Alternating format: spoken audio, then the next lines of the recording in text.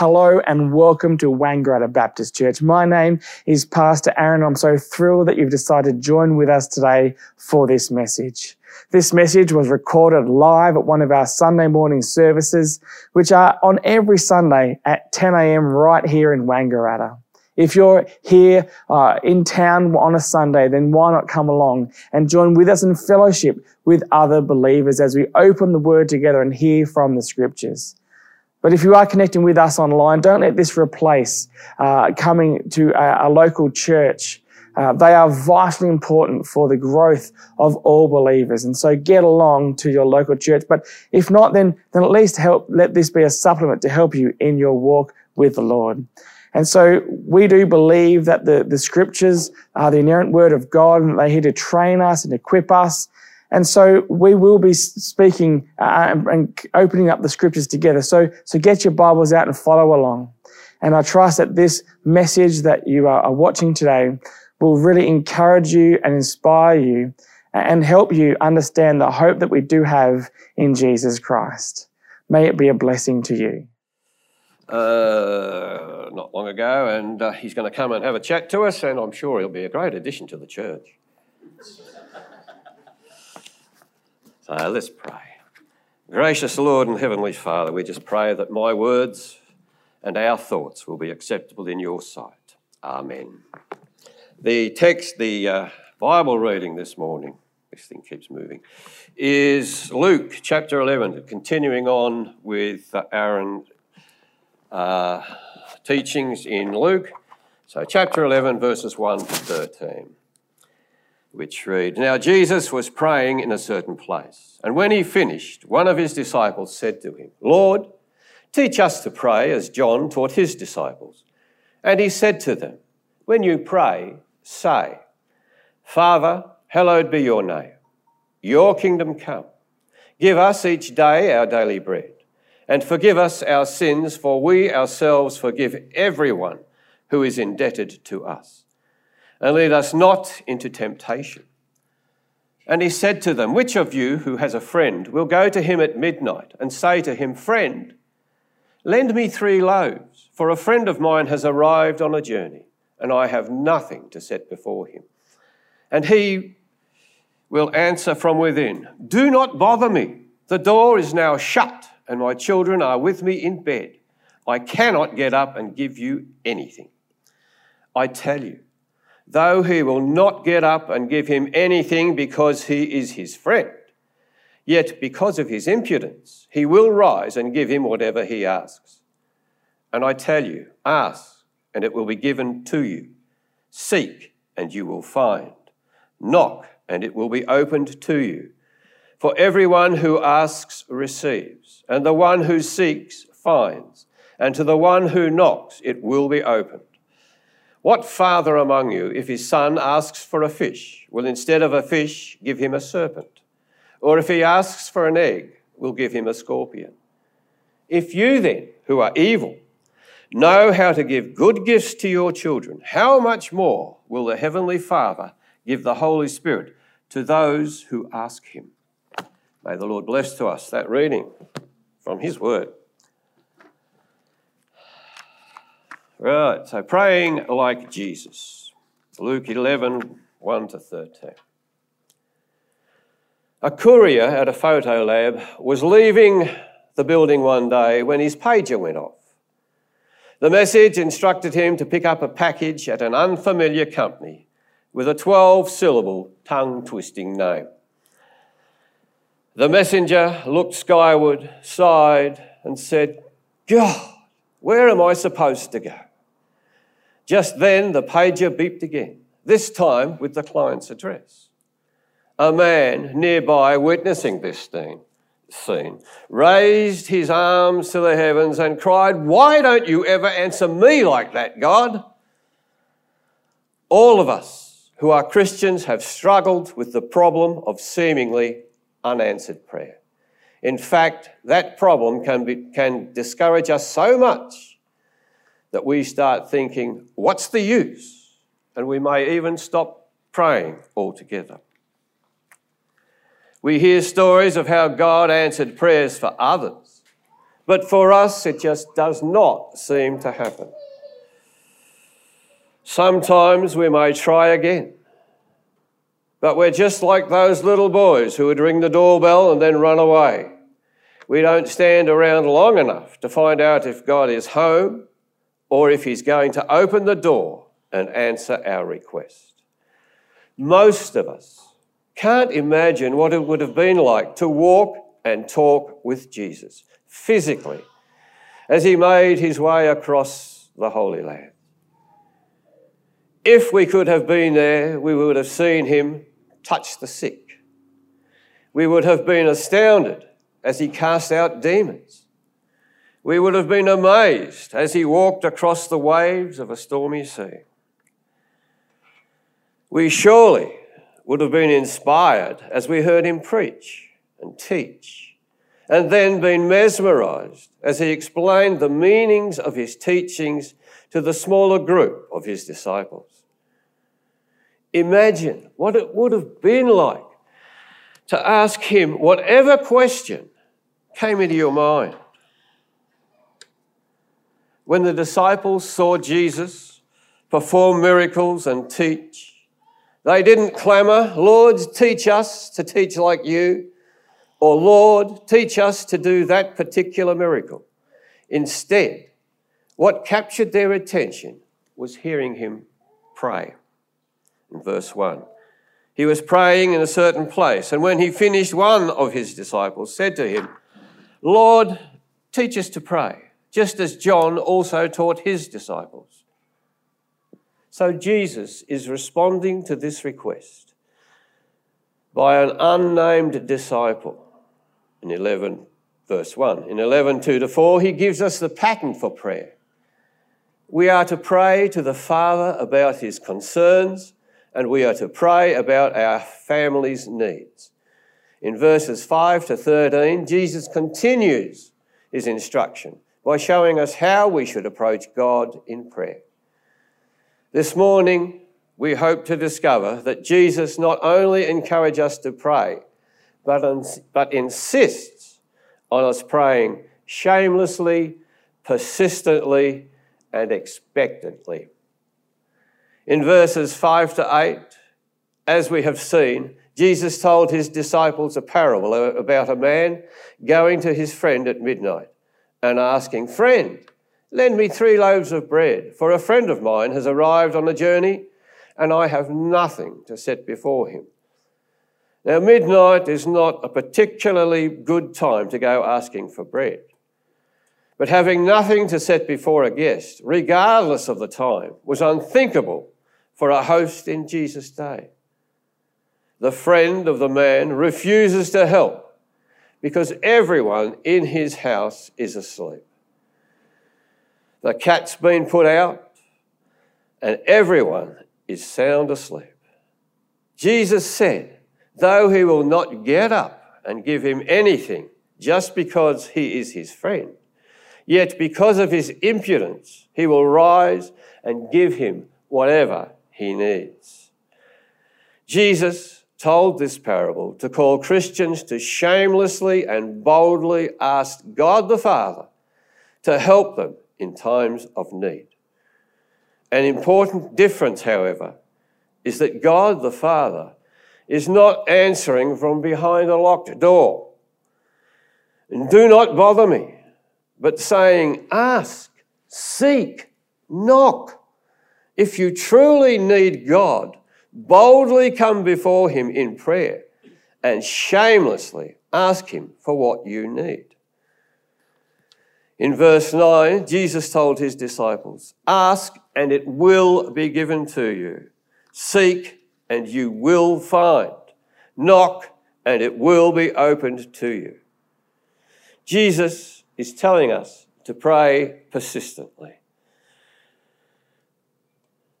The exciting aspect of this verse is that the 3 verbs ask, seek, and knock are all indicating a continual habit.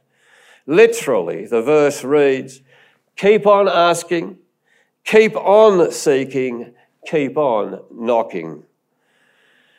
Do not be content to ask once and then move on. Jesus says that we are to continually and persistently bring our prayers to our Father. If we have trouble understanding what persistence looks like, just go to any supermarket and watch a child asking his or her parents, "Can I have that lolly? Please, please."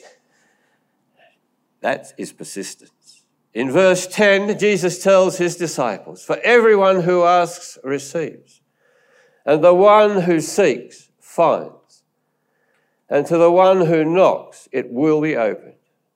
Jesus is telling Christians, you and I, to pray expectantly in verses 11 and 12, expecting to receive an answer.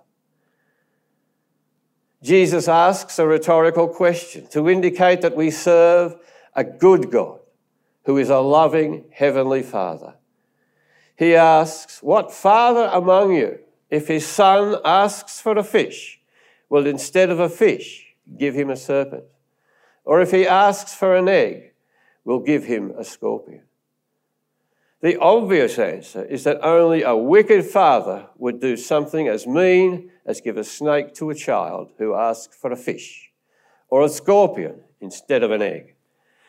Any father who did such things would be totally evil. Jesus then says in verse 13, "If you then, who are evil, know how to give good gifts to your children, how much more will the Heavenly Father give the Holy Spirit to those who ask him?" Did you see what Jesus did in his response?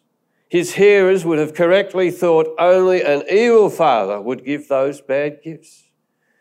Jesus then tells them that they are evil, yet they give good gifts to their children.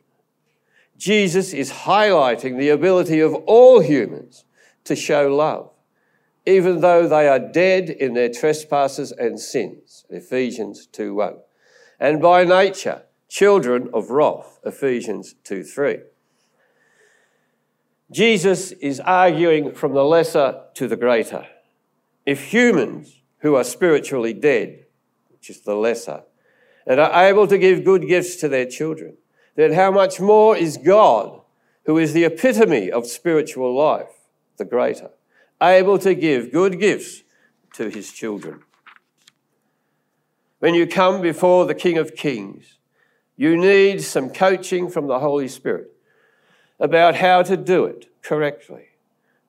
Some may think that because God is a sovereign and holy God, perhaps we shouldn't bother him with our petty needs. In fact, I knew a woman some years ago who was a Christian telling some friends about a new house that she was wanting to buy.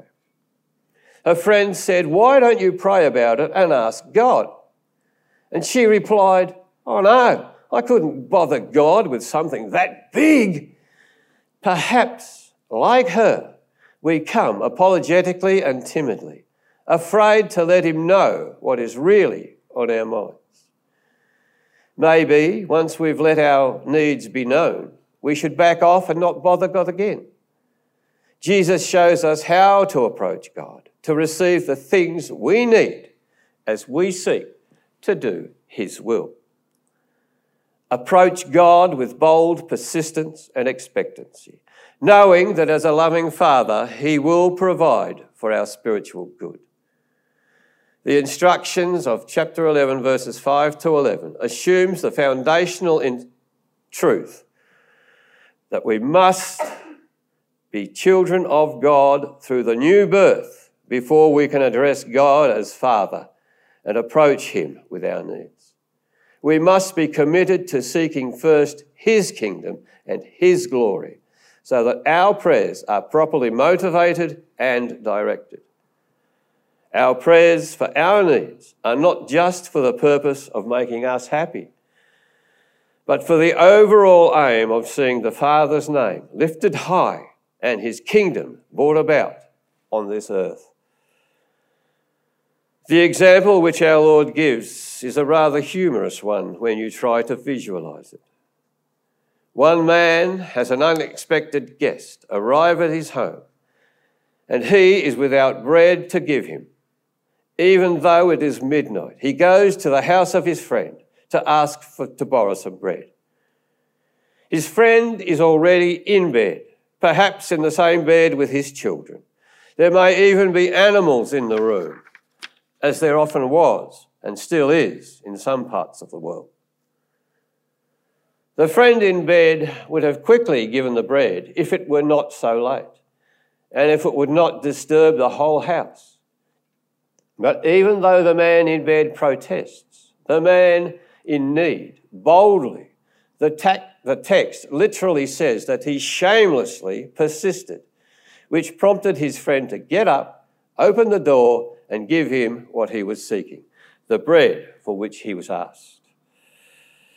If this man's request was granted due to his persistence, even though it was most inconvenient, then perhaps persistence in seeking what one truly needs will pay off. The next verses simply apply the lesson which the story has taught. He, by persistently knocking, had the door opened to him. He, by boldly asking, got what he asked for. He sought and he found what he was seeking. So too with the disciple, us, in our prayers.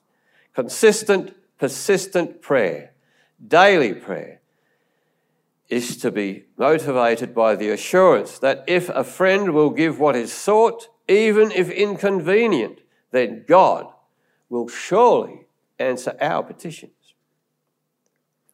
In the first story, Jesus uses the example of a friend who gave his fellow friend what he wanted because of his persistence. In the second story, Jesus leaves the imagery of a friend and moves to that of a father. If friends can be expected to give us what we ask for when we persist, what can one expect of a father?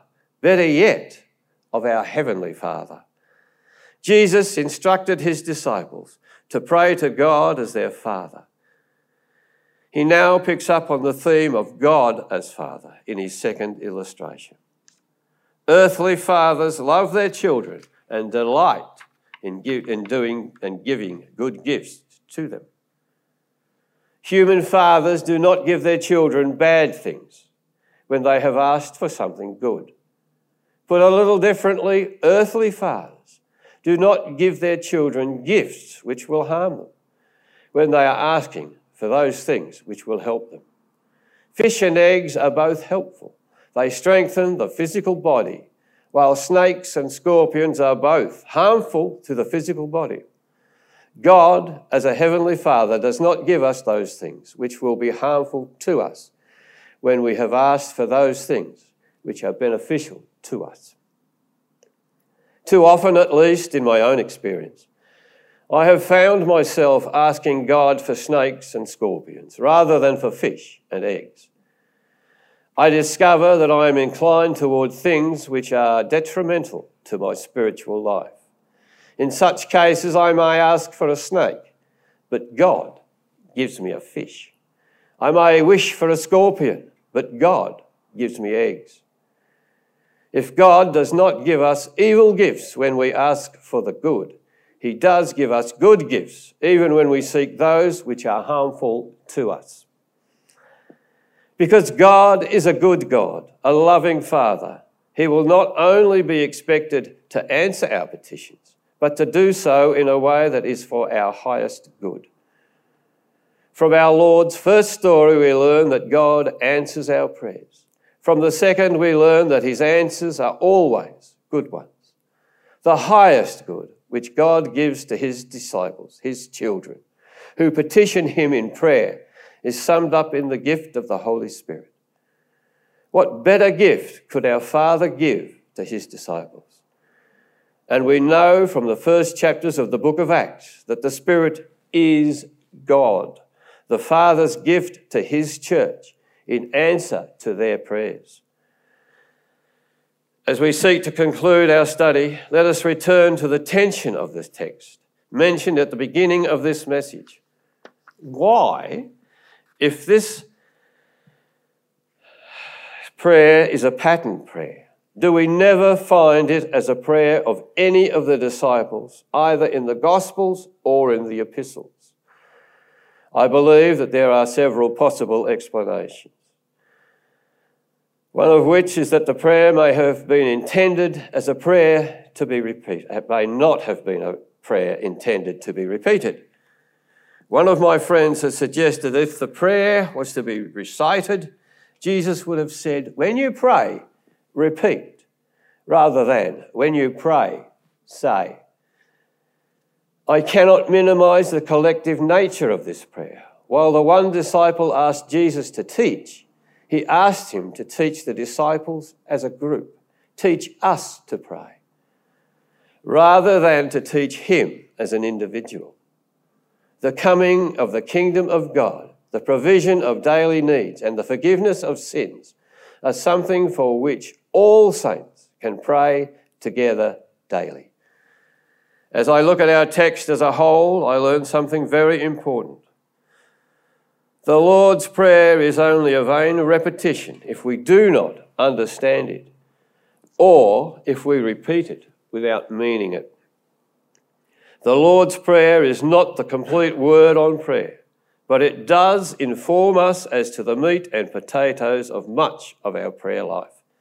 Indeed, for our daily prayer life. Our Lord, in giving the disciples this prayer, and in the words which accompany it, is telling us that this prayer should be constantly on our lips. There are no excuses for not praying for these things, whether in these precise words or not. Intercession is part of faith's training school. There, our friendship with men and with God is tested. There it is seen whether our friendship with the needy is so real that we will take time and sacrifice our rest. We will go even at midnight and not cease until we have obtained for them what they need. There it is seen whether my friendship with God is so clear that I can depend on him. Not to turn away and therefore pray on until he gives an answer. Also, the idea of persistence is reinforced by the increasing intensity of the words ask, seek, and knock. Seeking is stronger than asking. Knocking is stronger than seeking. Although the word isn't used there, the word knocking relates back to the story of the friend at midnight banging on his neighbour's door until the guy gets out of bed and gives him what he needs.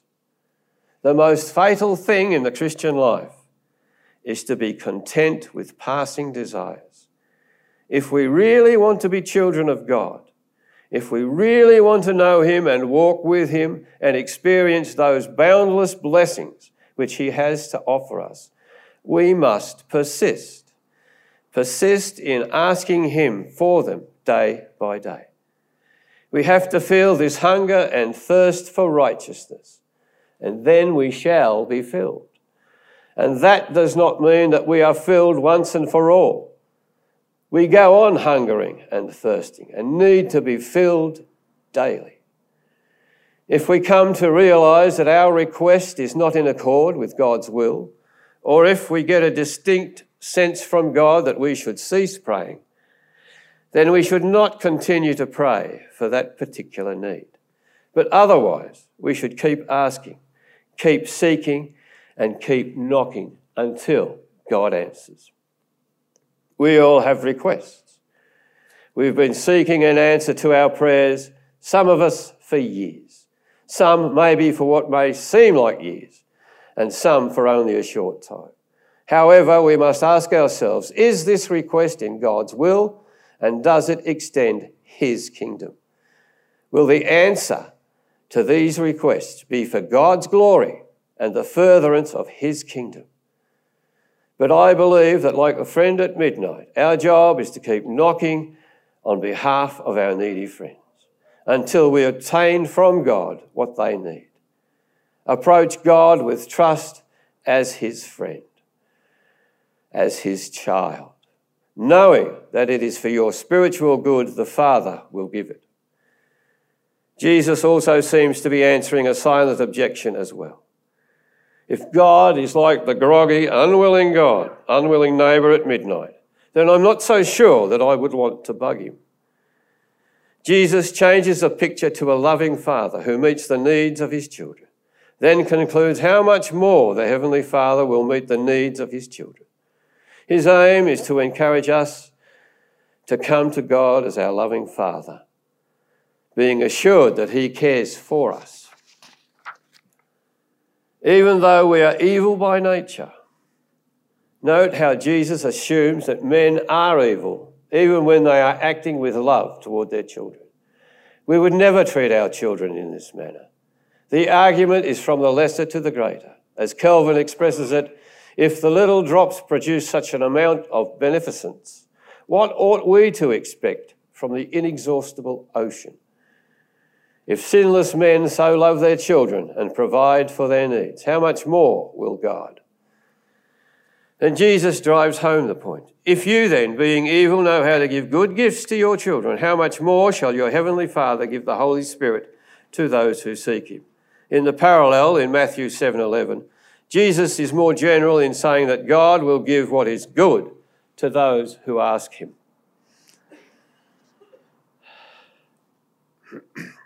But here he specifies the Holy Spirit, who, being God, is the greatest good we can imagine.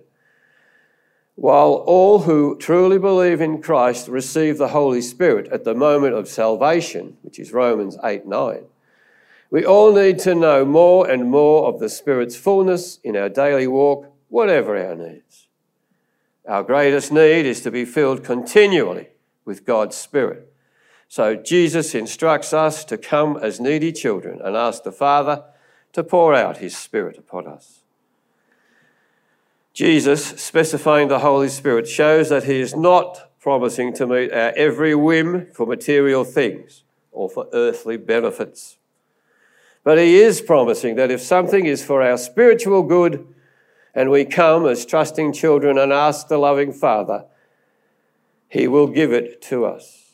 He may delay the blessing because he knows that I'm not ready to receive it yet. He may have other purposes for training me in my faith and prayer life that require his withholding the request for the present time.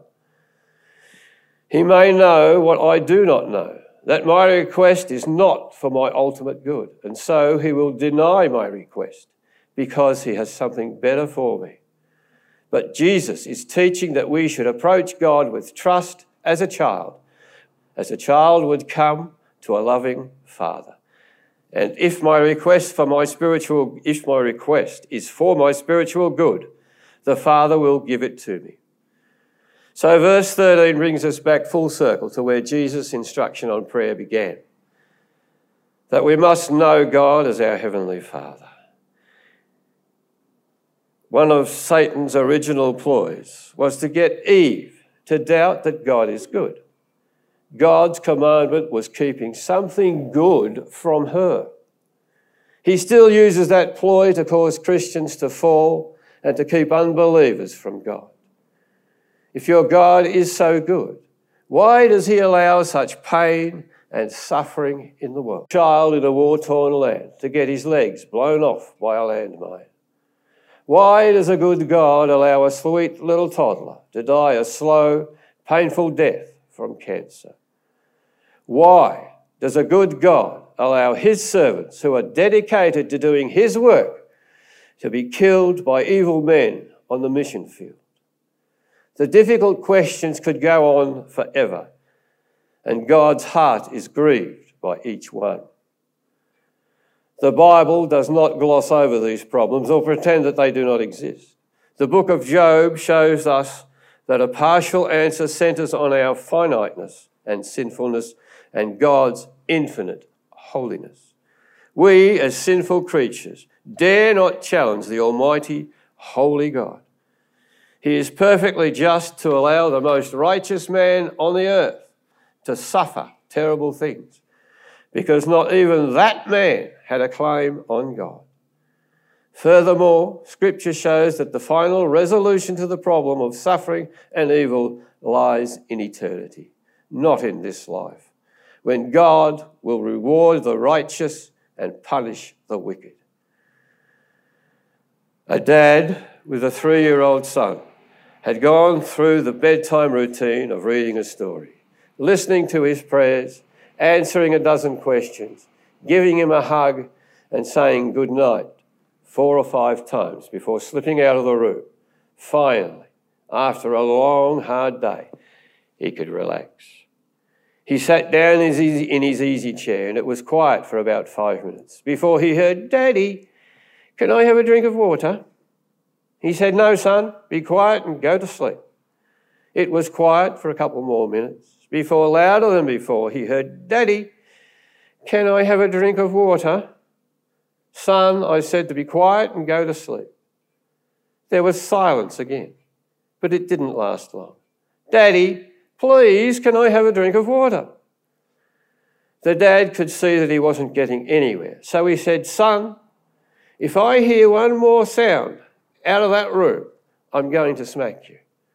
You could hear a pin drop. The silence was thick for about a minute. Then he heard, "Daddy, when you come in here to smack me, would you bring me a drink of water?"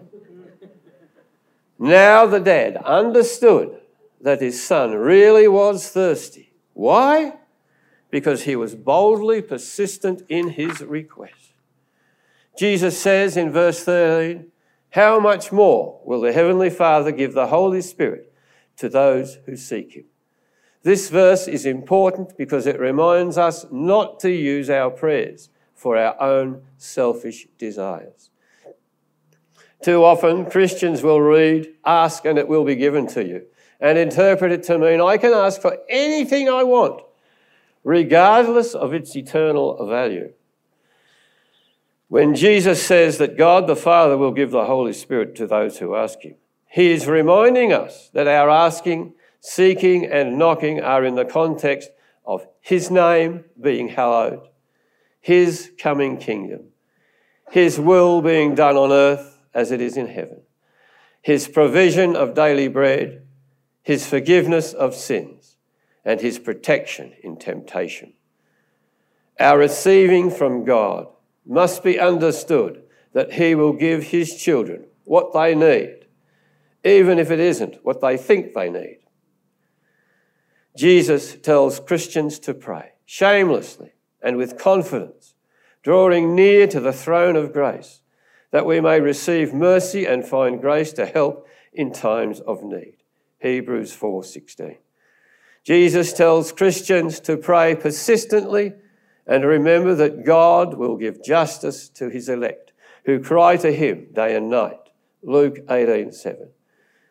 Jesus tells Christians to pray expectantly and trust that every good gift is from above, coming down from the Father of lights, with whom there is no variation or shadow due to change. James 1:17. So people, pray shamelessly, persistently, expectantly to your good Father God, who delights in answering the prayers of his children. Let's pray. Heavenly Father, we just pray that your Holy Spirit will lead us and guide us deeper and deeper into prayer. Lord, that we may come to you with all our problems and, Lord, know that you will provide an answer. You never leave us